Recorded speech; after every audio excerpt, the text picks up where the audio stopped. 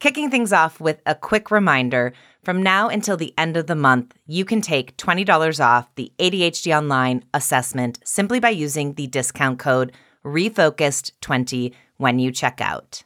Whether you're looking for a second opinion, are ready to get answers for the first time, or just want a little extra info about your brain, this is the perfect next step for you. Now remember, to get this offer, simply use the discount code REFOCUSED20, and you can head to ADHDonline.com to get started today.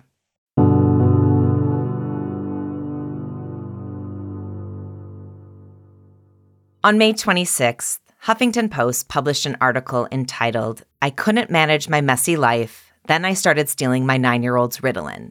And today on Refocused, we'll meet the wife, mother, teacher, and author behind the headline. My name is Lindsay Gensel, and every week on Refocused, we dive into the incredibly complex world of ADHD, exploring the topics most important to our community by interviewing medical providers, mental health professionals, and ADHD experts. We also just talk to other neurodiverse folks who share what it's like living in a world not built for them. And of course, all of that brings up lots of tips, tricks, and workarounds that we can mix and match to fit in our own lives and needs. Whether you've been navigating ADHD your entire life or you're just starting your journey, there's something for everyone on Refocused. And I promise that while we take this very seriously, we also have a lot of fun, because life is way better with a little laughter in it. So sit back, relax, or do whatever you need to do to get into your listening mode, because the latest episode of Refocused gets started right now.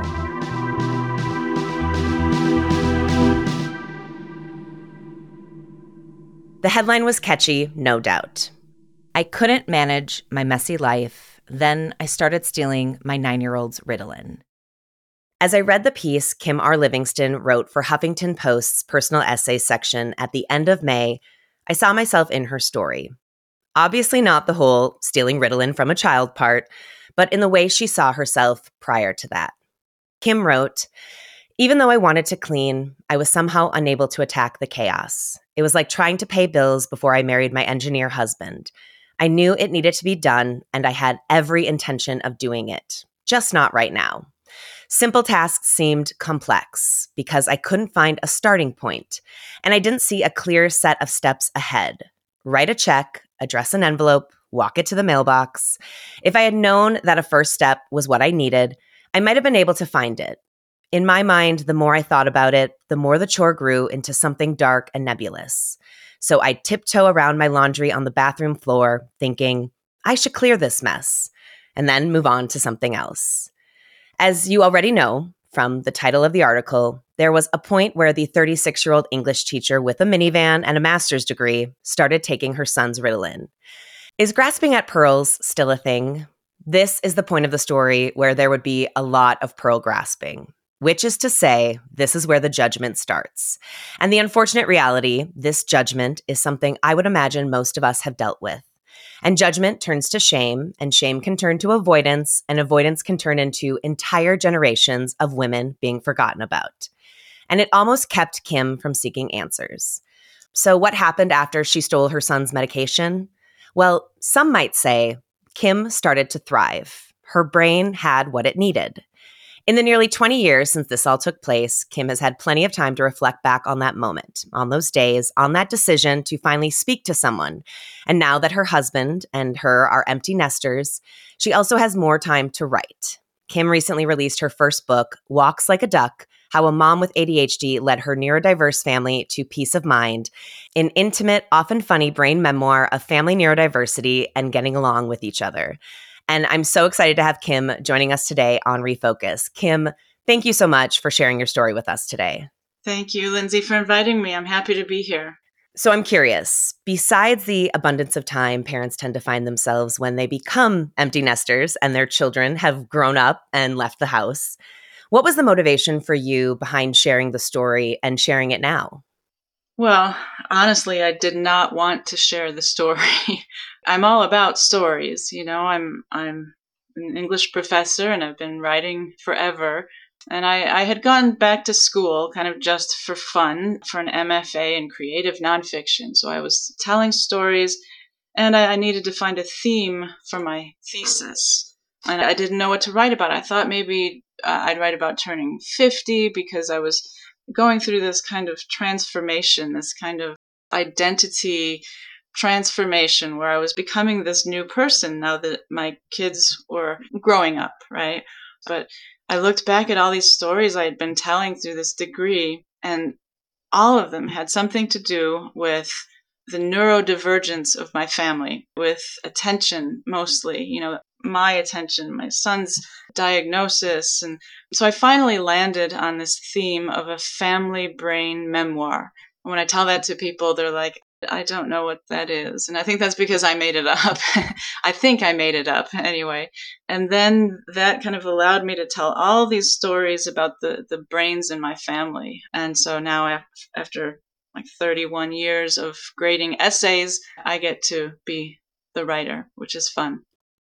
Well, congratulations. It's quite an accomplishment. And I love that it is another reminder that growth and accomplishments aren't just for people in their 20s. It can happen at any age. And I love that you were able to see this connection between the stories. And so I'm curious what people can expect from your book.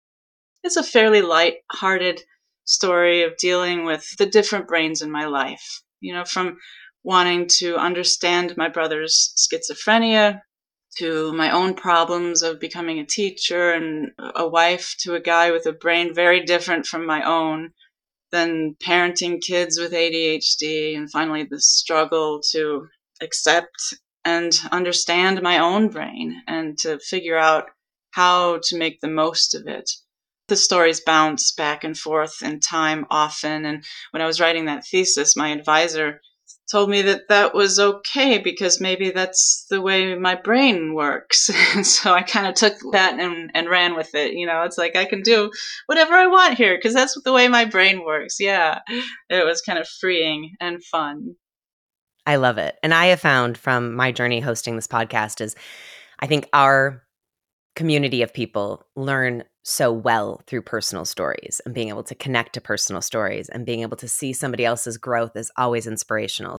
Yeah, that's one of the reasons I like your podcast, honestly, is, the stories. And I think the stories that we all tell each other, just like, walk in the woods and on Facebook and at the dinner table, they're so important. Well, let's start telling yours. I'm hoping we can kind of go back to before your son, EJ, was diagnosed. This is in 2003. I'm curious, prior to even starting on that journey with your husband and your son and his teacher in the school, what were your thoughts about ADHD? It was a different time, and people today know a lot more about it in general than I did. I really knew nothing about ADHD. I'd hardly heard of it at all. What I did think was that it was a label for hyperactive young boys, right? Kind of intellectually stunted, even. I was just clueless. I had no idea, really. And as a teacher, I should have been more aware. And so, when EJ's second grade teacher first called me, I thought it was about the academically talented program. My son was bright and funny, a good reader with decent grades, test scores. He wasn't especially hyper. He could sustain his attention for a long time, drawing, building, playing outside. So because I didn't know anything about ADHD, I was shocked, and I kind of fought her, and in my head I called her some names that she didn't deserve. But she said that he was having some problems in class, and he was answering questions when it wasn't his turn. He was getting up out of his seat. He was forgetting assignments. And my reaction was that they're trying to stuff my unique, creative son into their neat little boxes, to make him some obedient, boring creature that he wasn't meant to be, really. And there was a little bit of truth to that, I guess, but mostly my reaction was because of my lack of understanding of what ADHD was. But, we brought him to the ADHD specialist, and I continued to push back, kind of afraid of the label, afraid of the misunderstanding that could come with it. And this doctor, I remember, he wrote in his notes, I remember seeing the notes later, that my son was friendly, cooperative, and fidgety. Those were the three words. And fidgety was the only word in all caps. And I remember thinking, well, why that one in all caps? Now why not friendly or cooperative? But it was fidgety. And that actually is where the title of the book comes in, Walks Like a Duck, because I was pushing back from the label. I didn't want him to say in any school reports that my son has ADHD. And so, he said, well, we can call it whatever you want, but if he walks like a duck and talks like a duck, they're all going to know he's a duck. Still, I learned bits at a time, of course. It's a process, but we refused to medicate him in the beginning. I just didn't see it as necessary. And then one Halloween night, I saw that word impulsive, which the doctors had been throwing around, kind of in action as EJ kind of just ran out in front of a car, and it scared me. And so I thought, well, maybe. And we started giving him the ADHD meds, and honestly, they have, of course, changed his life.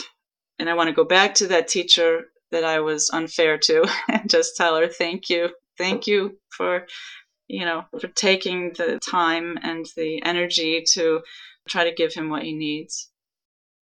I imagine there are a lot of parents who have been in your shoes, especially for something that has been so misunderstood and has had such negative stigma attached to it. I'm curious how that experience, when you look back, affected you when it came time to start asking questions and what you were seeing in yourself, and how it, maybe held you back from asking things sooner because of what you had gone through with your son. Yeah, it seems obvious to me now that we both have ADHD and that he probably inherited it from me and that I probably inherited it from my mother. But back then I was just oblivious. For a long time, I wasn't convinced that it was a real disorder. Even though I had all of the symptoms, my house was an absolute mess. And when I say that, friends say, well, my house is messy too. And it's not the same. My mess is not their mess. It's not a normal mess, and I began to see this and understand it when people would drop by. I remember a friend was driving me home from a teachers conference we both went to and asked if she could stop in my house to go to the bathroom. I wasn't expecting that, and so the house was not prepared for it, and it was a disaster. The kitchen counters were piled with stuff, and it was really bad. And she knew me only from work, where I'm pretty put together, and she didn't say anything, but I could tell that this was shocking to her. Um, I was just so ashamed. I thought there was definitely something wrong with me. Of course, it's not only my job to clean the house, right? It's, my husband's too, and he certainly did his share, but I did not do my share. And I didn't know that ADHD for women was even a thing. So how am I going to go, to I'm not going to tell my doctor just out of the blue that my house is a disaster. This is the kind of thing that I hide from people, not the kind of thing that I tell people. And so it was when I was in a bookstore, just, I think I was probably supposed to be grading papers, but I wanted instead to go walk around the bookstore. And I found this book by Sari Solden, her book called Women, I think it's Women with ADHD. And then I was just flipping through it, and I just found these stories about women who on the outside seemed to be perfectly functional, but behind closed doors, they were a mess. They didn't get stuff done that they were supposed to do, and they were living these hidden lives. They were masking their truth, right? And I literally dropped to my knees and started crying right there in Borders bookstores. And it was such a watershed moment for me. Like, oh my gosh, it was so emotional. And everything has kind of revolved around that moment ever since. I'm curious because for you, this reverse diagnosis, so that's where the parent discovers their own ADHD through the diagnosis of their child. And it's actually something a lot of parents are experiencing right now, but we're better equipped to help them. And you had to go through your experience alone, and we know it led to experimenting with your son's Ritalin. And I'm curious what made you initially start to even think that the medication could help you. Yeah, well, it was probably that book. It just planted the seed that, well, maybe you do have it. And I think I did like Google some online tests, and I found that some of them just didn't fit me at all. They were, I think, geared more toward men. Are you hyperactive? No, I'm not. Not at all. Do you have trouble listening to somebody in conversation one on one? Nope, not at all. That's not me. But then there were these other tests that were designed more toward the inattentive type, and things like, do you have trouble sending out thank you cards? Yeah. Is your house a mess? Yes. Do you have trouble keeping track of schedules? Yes. All of that. And so it planted the seed in my brain. And I mean, I knew I wasn't supposed to take somebody else's medication. And I'm not proud of doing that. If I could go back, I would certainly do it differently. I do not condone that. It's dangerous, to take somebody else's medication. And so I've been wondering, what was it that made me do that? And I mean, part of it was ADHD, the impulsivity of it. I did stuff like that as a kid all the time. I was a teenager, a late teenager, went away on a road trip with my friends. My mom gave me some emergency money. And I'm thinking, emergency? There's not going to be an emergency. Instead, I'll spend this money on a little stuffed Garfield doll. That seems perfectly reasonable to me because I want it right now and there probably won't be an emergency. This kind of impulsivity, this problem with actions and consequences, they were never big in my life, not something I thought of much. It was probably my inability to see the forward steps. I didn't know how to get help. I just didn't know. I'd never been to a psychiatrist. I wasn't comfortable talking about my feelings and especially my weaknesses.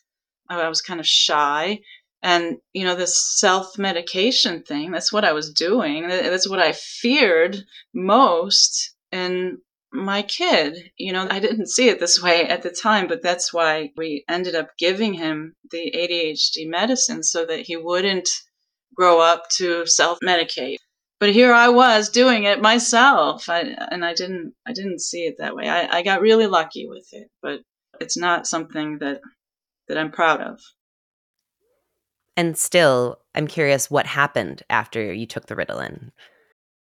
Well, it was like putting on those eyeglasses, that I'd needed since third grade. Suddenly, I could see a path forward toward getting done what I wanted to do, when in the past that just seemed so difficult, and I couldn't figure out why it was so difficult, why I couldn't just, like, fill out the form and put it in an envelope and take it to the mailbox. What's so hard about that? Why can't I just pick up the clothes off of the floor, get them to the washing machine, and do my laundry? The medicine made it easy. You just do it. You don't even think about it. You just do it. I thought, is this what, my friends feel like? Is this how they get stuff done? And it was just a revelation. I mean, in the moment right there, that first day, I just was able to clean. I was able to clean the house. I spent a few hours, rushing around. And when I say rushing around, I don't mean like I was manic or anything. I was calm. It wasn't like having too much coffee, or I wasn't jittery. It was just I could see clearly what I needed to do, and it seemed like a good idea to do it. And so I did it. And, my husband came home and he was like happy that the house was clean, and the kids didn't notice that it was dirty in the first place, so they didn't say anything. But I noticed a huge difference. How long did that continue? when you were taking your son's medication? Because you mentioned in the article that there was a point where you went, I can't keep doing this. If I'm going to continue taking medication, I need to speak to someone. So what was that time frame like?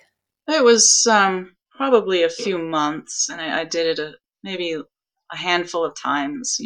Certainly not every day. And this was his what we called his homework medicine. So it was the 3 hour medicine that he didn't take often. He had his main, daily medicine, and then if he needed it at night to do his homework, he had this short acting stuff. And so there was a lot of extra, and I was the one who kept track of it, so I knew that I wasn't like stealing it from him literally. I was just like using this something that he wouldn't miss.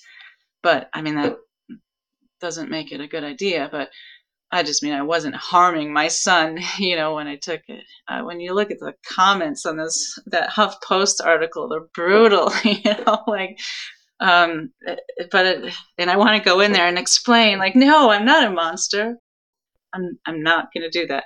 And so, yeah, a few times, I noticed that when I had things to do, like for work, like grading papers, an English teacher, there's always a blending of home and work life. And so it was hard for me to find the time to sit down and grade essays because, you need this creative energy and you need a fully working brain to do that. And so I noticed that if I took that medicine, then it could be late afternoon when my brain is normally just kind of uh, dead, like ready for a nap or something. But I was able to focus and do that. So a few more times. And then eventually, yeah, I decided I need to get my own diagnosis. I'm curious when you opened up about this, about what was going on and what those conversations were like. And I imagine that they probably happened with people in your life at different times. I guess I told my husband first. I was really reluctant. If I didn't have to tell him, I probably wouldn't have. I was embarrassed, it's because in my head it was still a disorder for kind of naughty little boys or something. It just didn't make sense to me, and it was just ignorance. But he was always kind about it, but it was still, we had to work things out. If he would see me on the couch, just, like doing nothing, he'd say, "Did you take your medicine today?" And that would annoy the heck out of me, like, like I'm just relaxing. This isn't ADHD. This is just after a lot, whatever. So that question, like, "Did you take your medicine?" It seems invasive. He wasn't being invasive. He didn't know how to deal with it. So we had all that to work out. And telling the kids, that was easier because, I don't know, it was still awkward. It was all awkward in the beginning. But life is awkward. That's what I've found. Life is awkward. Awkward is life. You just need to go through it, and you're usually better for it. But yeah, the kids, that was the easy part. And it's still coming out because I really didn't tell other people until this book. I mean, I was in a faculty meeting just a few months ago and somebody mentioned the book, and so it was like a celebratory moment where my colleagues, are ready to congratulate me, and I have to recite the name of the book. And so, I say, "How a Mom with ADHD," and I'm thinking, oh my God, I'm telling the whole world here that I have ADHD. All of these people that I've worked my hardest to hide it from for years, and I'm saying it out loud. And it was, my heart started beating fast, and they just want to congratulate me on my book. What the interesting thing, though, after that was that people started coming up to me, as you can probably predict, um, but I didn't see it. I guess I thought that everybody else in the world had a perfectly easy life except for me. Everybody else, has, they're perfectly functional. Of course they're not. And so people started coming up to me and telling me about their own diagnoses, and another teacher asked if I would join her in a panel for faculty orientation talking about teaching with neurodivergence, and so I'm seeing that it goes back to the stories, right? If I tell my story, then I'm going to be able to hear other people's stories, and that's going to help me, and that's going to help them, and that's going to help everybody. You touched a little on this. We live in this world of curated content. Everyone puts out their best foot every morning, best foot forward, nothing else. And here you are, a mother opening up about this secret. And you mentioned lots of comments. People have opinions about the fact that you stole your child's medication. And it doesn't matter the story behind it. And you're never going to change some of their minds, regardless of what you put out there or what your family might even put out there. And you're very open about the fact that you felt guilty about it. But what you gained by doing this thing that, as you said, was not right, kind of outweighs that in a way because you were able to get help for yourself. And so I'm curious how you've unpacked your feelings around that decision so many years ago. And I'm sure once again, you've had to deal with some of that coming back up now that the book is out, the article is out, and you're putting yourself out there in such a vulnerable way. When I read those comments on HuffPost, it's a good thing that I have 31 years of student evaluations under my belt. I have lots of practice being evaluated, sometimes fairly, sometimes unfairly. And so I can kind of see myself pretty objectively. To be a good teacher, you've got to see yourself objectively. And I can forgive myself. I can understand why I did it. I can see that it was a stupid move, but I can see why I did it. And I can see that it led to something that helped me. So although I don't think it was the best way forward, it was a way forward. And I was desperate. I needed help. And even today, it's not all that easy to get the help we need. And so I look at myself with compassion, and I was doing the best I could do at the time. And I'm glad that I took a step forward. I'm glad I was courageous enough to do something, even if it wasn't the right thing. It led me to where I needed to be. You're courageous now too, sharing this, because there are so many people, women specifically, who are going to hear your story and who are going to read your story and are going to feel seen and heard and feel like somebody out there gets it. And I'm wondering, you've had a lot of time to look back at your diagnosis. In a sense, you were ahead of the game for women. 20 years ago, we weren't even talking about ADHD for women, and it is such a different world now. So how do you see, what are the most eye-opening things that you've learned about yourself since you discovered you have ADHD? Yeah, well, I guess I've learned to accept that I'm just horrible at certain things. I'm horrible at sending thank you cards, at making my bed, at watering the flowers daily, hanging flower baskets. They don't stand a chance at my house. I'm horrible at mailing packages, at doing dishes, remembering laundry, recalling specific facts and numbers, like cleaning out the cat box. All right. So, knowing these things about myself allows me to create some sort of workaround. I can just say thank you in a text rather than sending a card. It's so much easier for me. And I can set a reminder for the laundry and for the cat box. I can ask for help. I've learned that I can learn.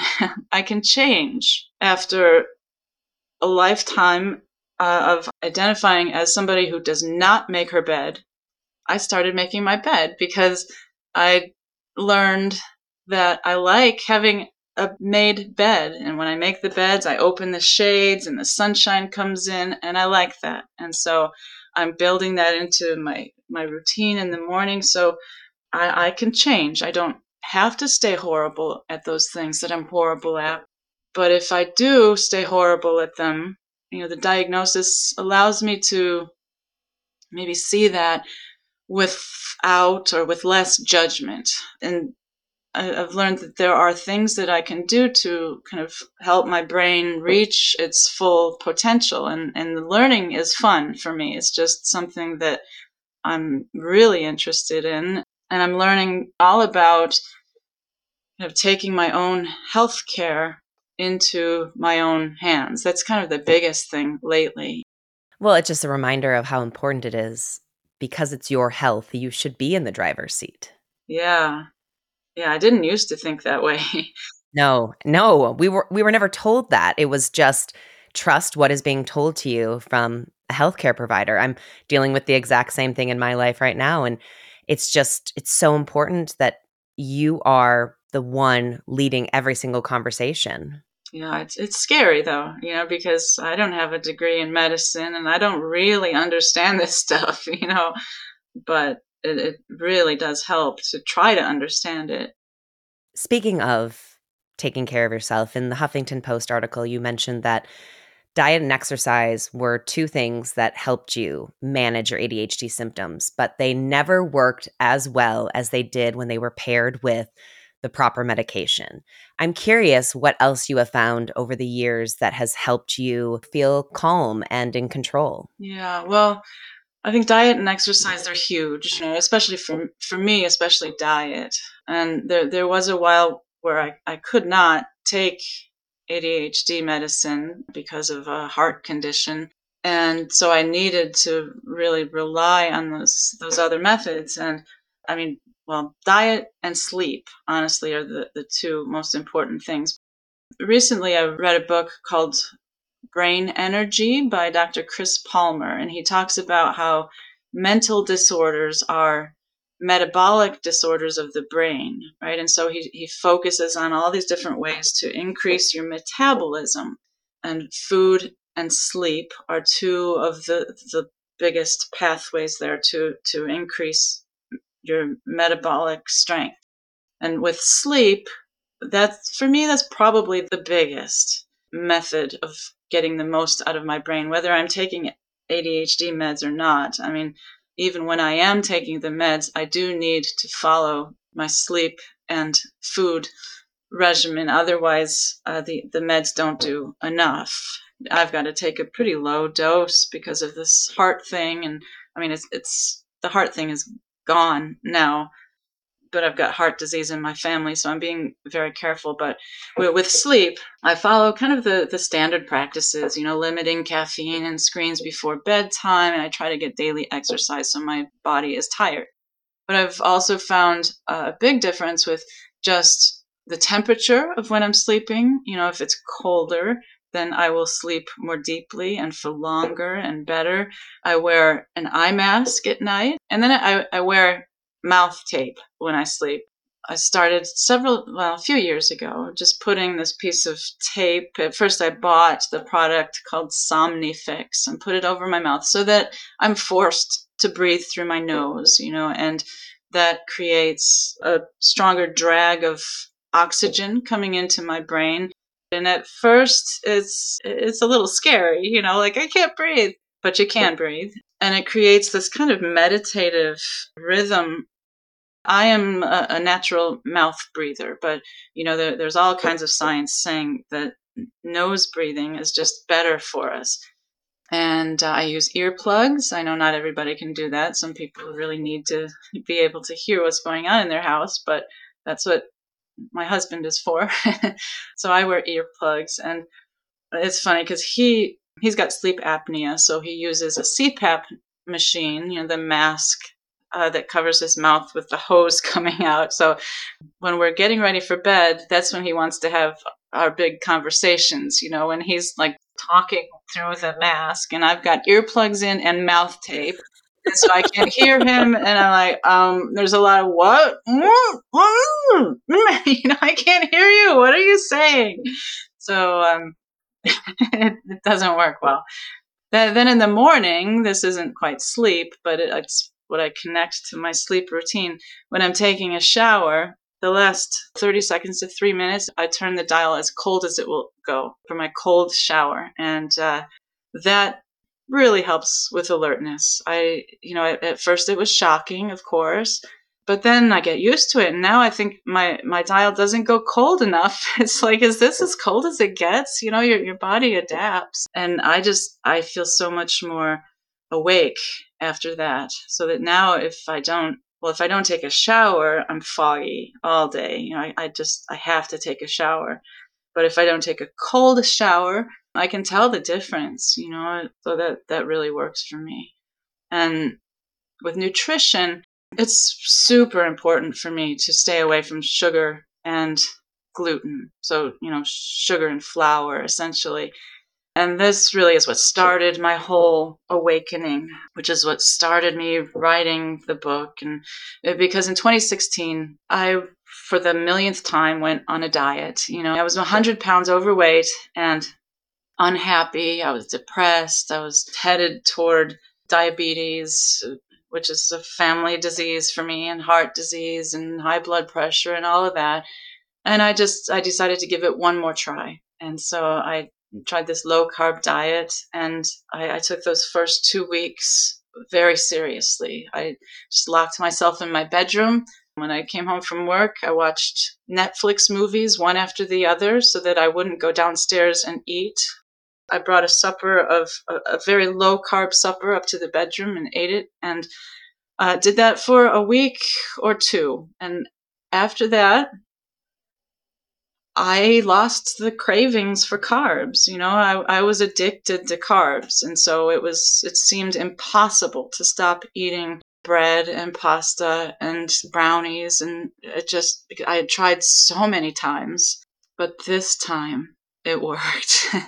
It worked because, I put so much energy into those first couple of weeks and the cravings went away. And I think that once you get rid of the cravings, anything is possible. People don't believe me when I say that, but I was there. I was 100 pounds overweight. I mean, I'm still not perfect. I'm still about 30 pounds overweight, but I have maintained that loss of 70 pounds for 7 years. And it all comes down to those cravings and not eating sugar. And when I eat sugar, it's not just the cravings that they cause, but it is brain fog. I can't think clearly when I'm eating that stuff. And I'm not happy. And that comes back to the brain energy book by Dr. Palmer. It's that metabolism. When your metabolism is out of whack, you're gonna be foggy and you're gonna be unhappy. And that's what it was for me. So I know that it's essential for me to not eat that stuff. I also have quit drinking alcohol. I mean, I never drank much, but I don't sleep well if I drink at night, So I stay away from it. And one more thing I found is the importance of meditation.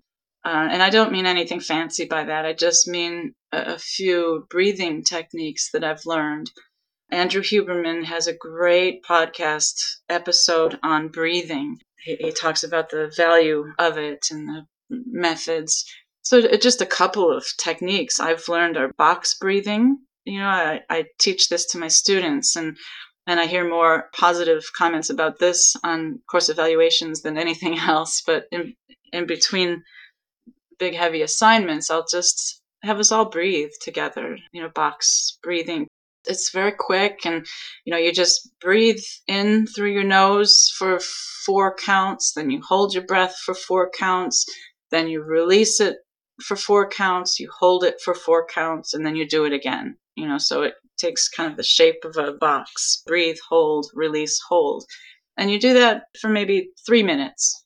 And afterward, I feel just so much more focused and calm.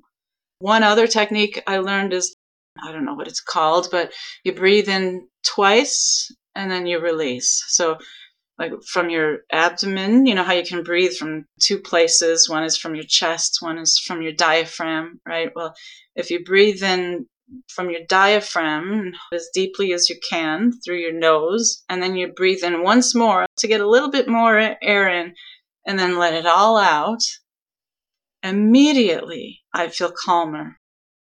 It's a miracle, really. I feel calmer and then also more focused. I do it a few times a day usually, and it lowers cortisol and all those good things to help your body be at its best. Before we wrap up our conversation, I want to give you the opportunity to share something that you wish people knew or understood better about ADHD. I guess what I want people to know is that this diagnosis doesn't define me. It's just a word that somebody decided it fits my brain type or my personality traits. I don't know. And there are as many variations of ADHD as there are people, I think, because we're all unique. I mean, sure, we've got similar brain patterns in some ways, but there's more to a person than that. And so you might know all about ADHD. You might know people with it. You might have it yourself, but you do not know me. That diagnosis is complex. I have sort of a love-hate relationship with it. I think that it can limit how we see ourselves and how others see us. People will try to put us in those neat little boxes. They might see us as squirrely and dumb. They might make us feel incomplete or incompetent, because of their ignorance, right? Like that doctor who put fidgety in all caps instead of cooperative and friendly. I mean, my son was cooperative and why not celebrate that? I don't know. Labels are imprecise. They're kind of slippery. They're overlapping. They're changing. They're dependent on developing science. And so the label isn't everything. But, that diagnosis can also allow us to get what we need to live, better lives, to thrive. So they're important in good ways too. We're all like these beautiful mysteries, I think, and those symptoms are not explained by mere diagnosis. Like all people, ADHDers are just, I think, trying to get the most out of our brains. And so I keep learning. And so I wish other people would know that individuals are more important than their labels. And so we should get to know them all with compassion. My son was just saying the other day that after talking about this neurodiversity stuff so much because of my book, he started seeing people kind of as brains, rather than people. And so instead of, if somebody says something rude to you, instead of thinking, what a jerk, he thinks, oh, so that's the kind of brain you have. It's like you have that kind of brain and I have this kind of brain, and we're all kind of trying to work through things together. And so if we can just see people as more than a diagnosis, I don't know, a person with multiple facets, I think that's a good thing. Kim, thank you so much for sharing your story with us today and for the book and the article and just being so vulnerable with something that is so personal. And I hope you know it's helping so many people. Well, thank you, Lindsay. I really have enjoyed being here, and I enjoy all of the stories you give us. Thank you.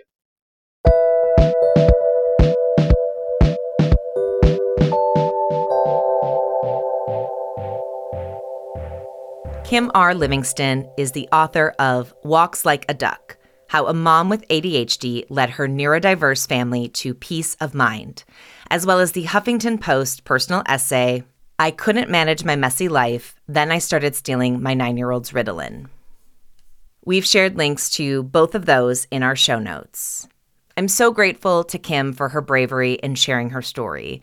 A couple of things I wanted to point out from our conversation. The first is there is a connection between people who have ADHD and gluten sensitivities. It's something we talked about with Melissa Orlov on episode 68, where she shared that around 15% of people with ADHD also have celiac disease. And according to the nonprofit Beyond Celiac, brain fog is one of the most commonly reported symptoms for any kind of celiac sensitivity. Because remember, you can be sensitive to gluten and not have celiac disease. And from my own experience, I cut out gluten in November of 2019, and it changed so much for me. And one of those things was realizing some of my own brain fog was tied to how my body was processing gluten. Every once in a while, I'll slip up and I'll take a nibble of something with gluten, and I nearly always regret it. And I get that I have a few years under my belt, but when I made the decision to cut out gluten, I thought it was going to be the absolute hardest thing I had ever done. And you know what? There were moments that were hard. There are still moments that are hard, like never getting dessert at weddings. The only weddings where you get gluten-free dessert is where the bride or the groom are also gluten-free. And sometimes I can't find a gluten-free bun at a restaurant when I'm really craving a burger, but all of those little annoyances are worth the way I feel right now. The other thing I wanted to share was how much wearing a sleep mask has also helped me get better sleep. I've mentioned our noise machine, but I also wear an eye mask to bed every night. Having it over my eyes has reduced a lot of the middle of the night brief wake-ups. And there's even a December of 2022 study that shows wearing an eye mask increases focus during the day. Because ambient light, that stuff that sneaks in through our eyelids while we're sleeping, even if our eyes are closed, it can influence sleep structure and timing. And by wearing a mask that blocks out all of that extra stuff, the study actually found it impacted memory and alertness that could benefit everyday tasks like studying or driving.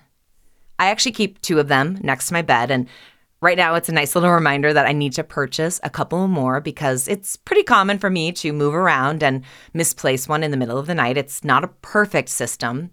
And it's also super important to wash them regularly, especially if you wear any sort of face or eye products to bed.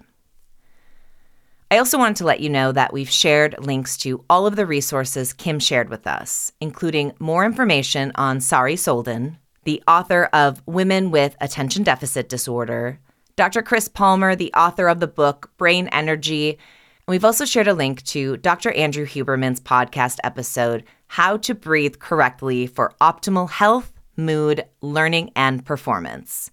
Those are all available in the show notes for you right now. I also just want to thank you for joining us here on Refocused. It means so much to me and our entire team that you come back week after week.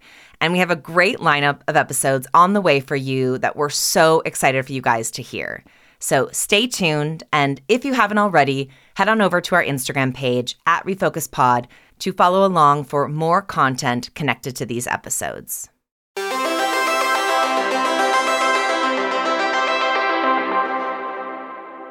Today's episode touched on prescription medication abuse. If you or someone you know is struggling with substance abuse issues, here is a free resource for you to reach out to. The Substance Abuse and Mental Health Services Administration's National Helpline is a free, confidential, 24/7, 365-day-a-year treatment referral and information service that is available in both English and Spanish for individuals and families facing mental health as well as substance use disorders. Call 1-800-662-HELP.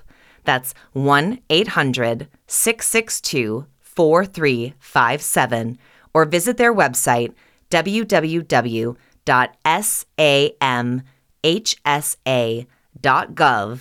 And of course, we've shared all of this information in the show notes. Thank you so much for listening to and supporting this podcast. If you're new here, my name is Lindsay Gensel. I am the host and executive producer of Refocused, a podcast all about ADHD that would not be possible without the incredible talents of the team I get to work with, including Phil Rodeman, our coordinating producer, who leads our live production, scheduling, and audio editing, Sarah Platinitis, our managing editor, responsible for leading our research as well as guest and show development, Al Chaplin, our go-to for planning, creating, and organizing content strategy for social media. Support for this podcast comes from our partner, ADHD Online, and the incredible team of people I'm honored to work with every day, including Keith Boswell, Suzanne Spruitt, Melanie Mile, Claudia Gotti, and Trisha Merchandunny.